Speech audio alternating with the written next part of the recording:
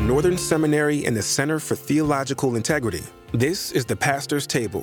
Today's church leaders are weary and burnt out from trying to lead in the machine of corporate leadership systems. The Pastor's Table brings you conversations with local pastors working out deep theological convictions in their churches. Here are your hosts, Reverend Tara Beth Leach and Dr. Mark Quanstrom. Welcome to the Pastor's Table. I'm Tara Beth Leach. And I'm Mark Quanstrom, and go ahead. Yeah, and here we are. We're having conversations on the real story.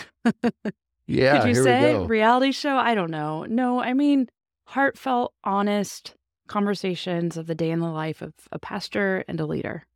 Yes. And so we're just spending these first few episodes of this year catching up, talking about day-to-day work and ministry and being over-thrilled and joyed. Oh, that's right. We were over-thrilled and joyed, Joyed and which I over-thrilled. really like that. Mhm. I still like that. Yeah. Yeah. And last time we talked about some of the adventure, we'll say, at Northern, Mm-hmm. and how I found myself involved in the middle of it Mm-hmm. through no fault of my own. Mm-hmm. Thank you very much. Yeah. Just minding my own business when Tara Beth introduced me to Northern, and kind of found myself in the middle of it. But that is a part of what I do. Mm-hmm. Mm-hmm. I'm also still, so far, at least when I left College Church today, I was still the pastor of College You are Church. still the pastor, a beloved pastor. And I see that because you pastored my hometown and you are beloved by the people there.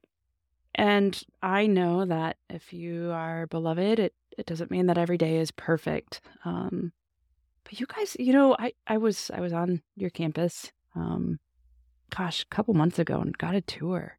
Oh, yeah. Oh my Yeah. goodness. You went through some renovations and Yeah. some freshening and oh my, just beautiful.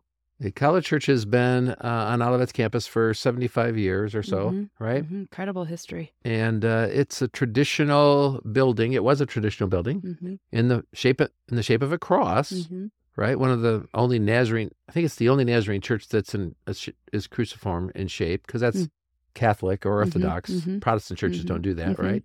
So we have transepts and a nave Mhm. and a chancel, right? So we don't really call them those things because nobody knows what those things are, but we have those things. Yeah. And the church has been there 75 years, but because it went to a multi-site and then left the multi-site model and became its own church again 10 years ago, I was asked to be the senior pastor of the folk that were a part of the campus of College Church on the campus of Olivet Nazarene University. So it's been around for 75 years, and I've been the pastor for 10 years so far. I was the campus pastor for 4 years before that, and then after a brief respite of 4 months when I quit and thought I was done forever again, assumed the leadership of the church in June of 2014. So if you were to describe 2023 in let's just see one word. Okay, so I have to qualify it. Okay.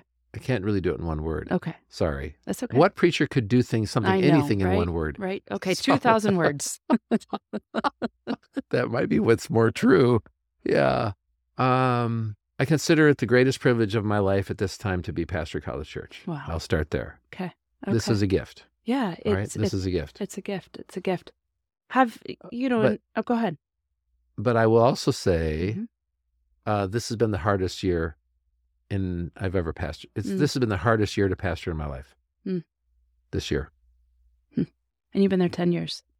Yeah, and I was in Belleville for 23 years, and I'm sure there were hard years in Belleville. I mean, I have stories, right? And we wanted to leave Belleville several times and didn't. But as far as the challenges to ministry, this has been the hardest year ever for me, for me and Deb. What's interesting is we began this our last episode talking about marriage. Yeah. And I shared with you, I said the hardest years of my marriage were 10, 11, 12. Oh, that's really interesting. Yeah. Yeah. And we compared pastoring to marriage. Oh, that's interesting. Here you are, year 10. Well, okay, so if you were to look at the stats, if you were just to look at the metrics. Yeah. Okay. COVID was hard, right? COVID was really hard. Yeah. And so we did we did remote. But during COVID, built this this foyer, Mm-hmm. $3 million foyer Mm-hmm. that connected the transepts and the nave. Mm-hmm. You have to look those up Yeah. if you don't know what those mean. Which was really necessary. I mean, I attended college church Mhm. in my teen years, and I can remember. I mean, you open the front door and boom, you're in the sanctuary. You're in the sanctuary. Oh, there was no room for any fellowship Right, or right. hospitality. Right. Yeah, you open And it was shocking if you're a first timer. Like you walk in and it's mid service and you're in the sanctuary. You're almost in the sanctuary. You Yeah. have like 10 feet Yeah. of no room. Right. And because most of the investment had been to the other site, the building looked dated. Mm-hmm. Yeah. It looked like a fuddy-duddy church. Yeah. It has pews. Like it hadn't been updated since the 70s, maybe. In my view. The 50s. The 50s. Okay. Okay. Well, I wasn't alive either of those decades, so I wasn't positive, but I thought maybe. It hadn't changed since it was built in 1985. Okay. Right? Okay. Yeah, had a balcony and this low-hanging roof over the foyer, and absolutely no. And so what we had was 3 congregations. We had people who sat in the south transept who would enter and exit that way. Mm-hmm. People sat in the north transept, enter and exit that way, and people would sat in the main part, and exit and enter. So I had a family tell me that they went to church, a college church, for 10 years sitting in the south transept, and when they moved to the main part, people asked them if they were new to college church. They were going to a different church.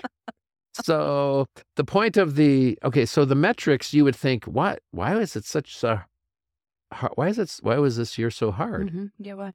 I mean, we've not, attendance is the same. Mm-hmm. We raised more money this year than we did last year. We raised more money last year by 20% than we did the year before, Mm-hmm. right? Mm-hmm. So we have more small groups. We have a more vibrant Sunday school.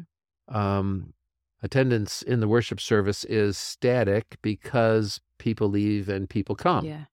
Well, and you're on the merry-go-round there in Bourbonnais. Oh. There is a very pronounced church merry-go-round there. Oh, there really is. Yeah. So we have been the benefit of it, and Mm-hmm. we have also we have been dismayed by it. Yeah. Right. So I kind of like to think of, there are 4 large, really, good Nazarene churches. Well, 3 Nazarene churches and one that is not Nazarene but might as well be. Mm-hmm.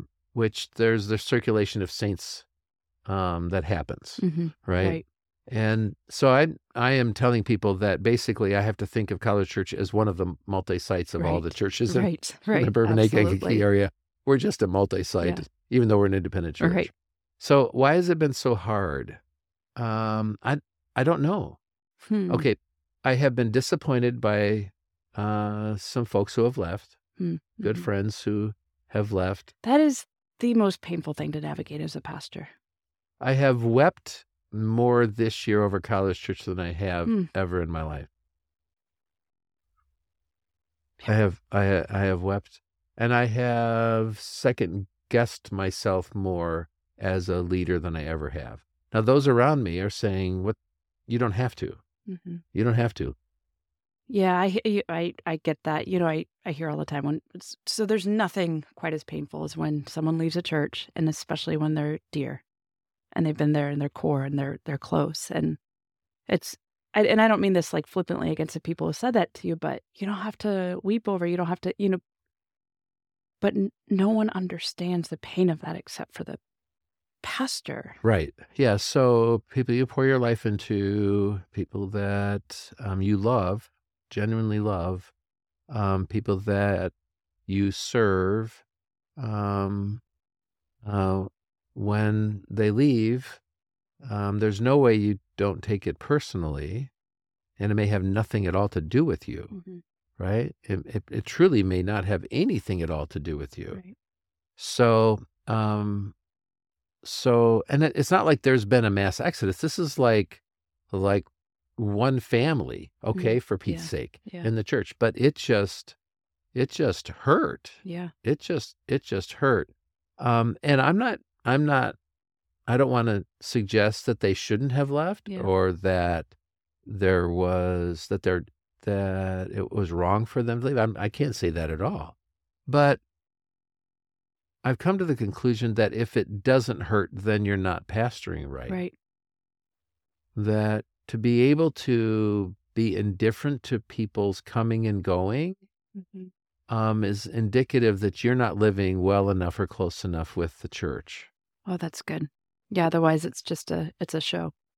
Yeah, so production. Yeah, and we've had 4 families with children move, which was a hit to our children's ministry. I mean, I think we've had 17 children leave within 3 months. Not because they didn't like the church; they love the Pastor Sherry and her work there. Right. But they took other jobs. They moved away. It is that generation's habit to move. Yeah. Right. So we've taken a bit of a hit in our children's ministry. Right. And as much as I rail against vanity metrics, I'm imprisoned by them. I'm Thank enslaved. you for that. I think you just probably set some people free in hearing that you are imprisoned. I mean, every time I hear you say that, I'm like, thank you. Because I feel less alone. I said to a staff person, I need an exorcism. Yeah. I said to a staff person in the last week, I need an exorcism because they have to live with me. I mean, they're staff. They're living but the vanity metrics. So no pastor wants to say our attendance this year is approximately the same as it was last year. No pastor wants to say that. No. Right? Most pastors would say that. Even if they don't want to. I mean, no church sustains continual growth decade after decade. No church does that. No. Right? And we've had pastors this last year who've talked about hanging in there when their church has gone from 400 to 200 and they've stayed, right? 800 to 150, I think we had one. Yeah, and you talked about the exodus from Pasadena. Yeah. I'm listening to these stories, theoretically, academically, and I've said to Deb and others, okay, so I'm hearing these stories, not thinking that I should have to be subject to them myself, right? So no pastor wants to say, but I mean, it is not nothing that the people who were in your church a year ago are still there. Right. That's not nothing. Right. Right? That's something with the disaffection with the church, with the distrust of institutional church, with the exodus of people from church to sustain and maintain a church I'm going to just say it's not nothing. Yeah. That is something but I mean, I think this is a spiritual problem with me sometimes. This has to do with contentment and unrealized expectations. Yeah. Or unrealizable expectations, or expectations that are not realistic. Yeah. Or an attempt to justify or vindicate myself by virtue of the vanity metrics of success. Yeah. Oh, it's just been, the Lord has been really working me over this last year. Yeah. Yeah.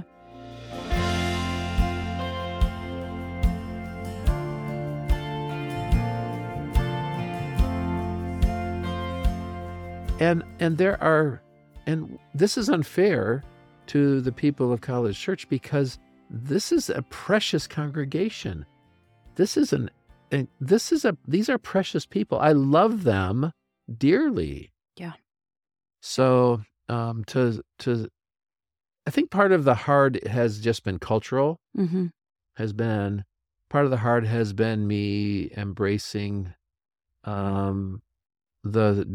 the pain of other pastors who have come and talked to me. Some of the hard has been the shared sorrow. And we have across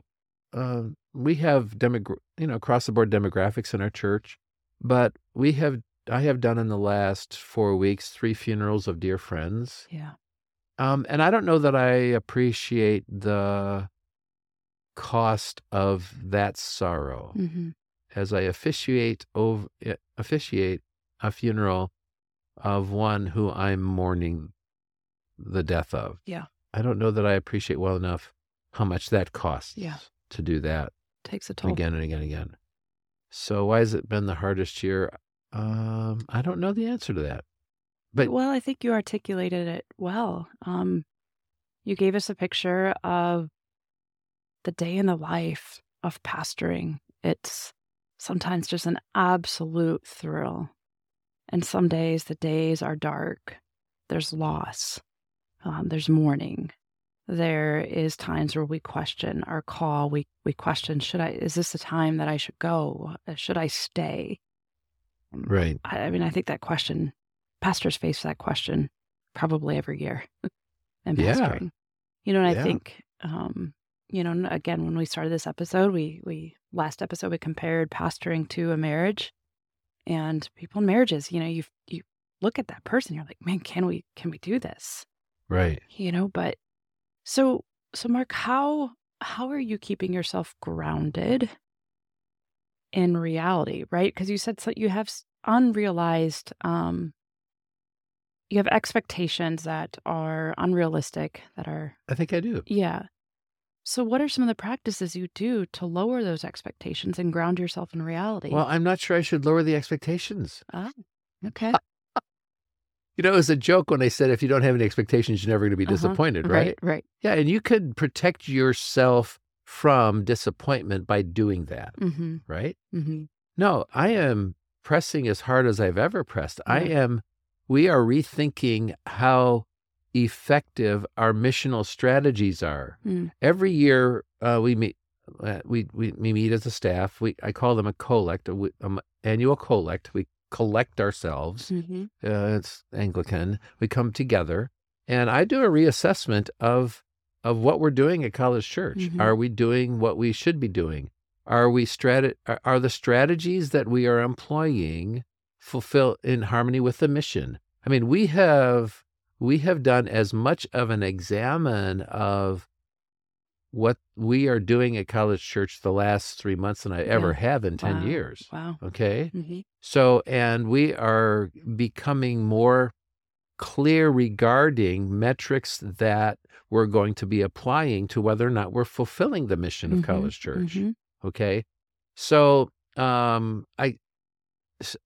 unrealistic expectations, yes, perhaps. But am I going to lower my expectations for the sake of a little less discomfort?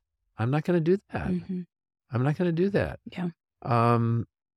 That's the cost of leading a church. Mm-hmm. It really is. God has the highest expectations for us. Mm-hmm. Okay. And he is constantly disappointed. Right? So but he doesn't say, okay, let's jettison the expectations. He didn't say that. He says, no, we have to keep trying to realize them. It's the tension of law and gospel. Yes. So I say this is the hardest year. Part of it has to do just workload. I mean, Northern's been a bit of work, and I've been working hard at being very faithful to my family. I'm very sensitive to that. So part of it is just to have more work to do than I have time for. Mm-hmm. But Northern feeds my work at College Church, Sure. and College Church feeds my work at Northern. So I see that, and the board and the church is entirely supportive. So some of it is just workload, but some of it is, I don't want to lower my expectations for what I believe God could do through College Church. Yeah. Which means I'm going to be disappointed. Which is why you're their pastor, though. I think to a degree, pastors are always going to have that 30,000 foot up view of what could be, right? Mm-hmm. Of calling the church to be the church that Jesus believes we can be. And right. I think Jesus believes in that. So I think pastors have a choice to protect their heart while pastoring, or leave their heart out there and pastor. Mm-hmm. And I have always chosen to lead with my heart. Yeah, me too. I'm just gonna, if we don't, we become robotic. and I'm present and detached. I determined early on I didn't want to end up being a suit. No. I don't want to be a suit. Mm-hmm. And if I can't preach every sermon with passion, and if I can't enter into every relationship thinking that it is forever, mm-hmm. I'm not going to do it. Mm-hmm. Yeah. And every family that leaves your church doesn't leave because of you, and it's not always. Sometimes it is. Sometimes they do leave because of you, right? Which is painful, but not every decision the parishioners make is about you. No, it really isn't. It really isn't. I mean, sometimes it's their own stuff that they're going through. Yeah. Right? Yeah, and for it goes sure. back again to what you talked about, how sometimes we spiritualize the reasons that departures or Right. exits or as to why these things come to an end. Yeah, and sometimes it just is what is. And, Mm-hmm. if Paul and John Mark could separate and double the evangelistic effort of the church and come together later, I have reconciled myself to the idea that some reconciliation will only happen when the kingdom is fully fulfilled. There you go. So, Wow. I mean, thanks for asking about where I'm at this church. But I think the Lord is also asking me to live into these podcasts. Mm-hmm. I mean, I am living what I'm calling other pastors to. Yeah. So. No, and thanks for sharing. I think that you probably broke something open in a good way in a lot of our listeners, and realizing that if you're held captive still by corporate metrics, that doesn't make you a terrible person or a terrible pastor. Oh, I need an exorcism. Yeah. So hey, where are we headed next, Mark? So we're going to invite Dr. Beth Felker Jones to come in, and so we talked about incarnation. We started with incarnation, and it led to conversations about soteriology and the nature of salvation, and all of this is under the banner of ecclesiology because how do we do church in light of these theological convictions? What I believe the American church is always underestimates and is always blindsided by is the nature of sin as it manifests itself in the local church. Yeah. And so I think we were blindsided by the nature of sin at Northern. And I think pastors, part of the disappointment that they live with is because they just underestimate how infectious, how pervasive sin among the body of believers is. Yeah. And so navigating the sin of others as it impacts your church is perhaps the test for a pastor. Yeah. How do you work through, how do you bring a church through a period of dysfunction? Yep. Which I think every one of us has to do. Yeah. So that's where we're going. We're going to just begin talking about how sin impacts the local church after a conversation with Beth Felker Jones about the nature of sin. Mm-hmm. And I don't want to give anything else away. I think that'll be a really fruitful conversation. Yeah, I'm looking forward to it. And so, friends, thanks so much for listening in and joining us at this table, the pastor's table. And we think of you often. And just pray that the Spirit of God is sustaining you through the ups and the downs as you lead with your heart. And thank you for listening. And again, we hope that the Lord will speak through us in a way that is nurturing your call and your life in Christ in the local church.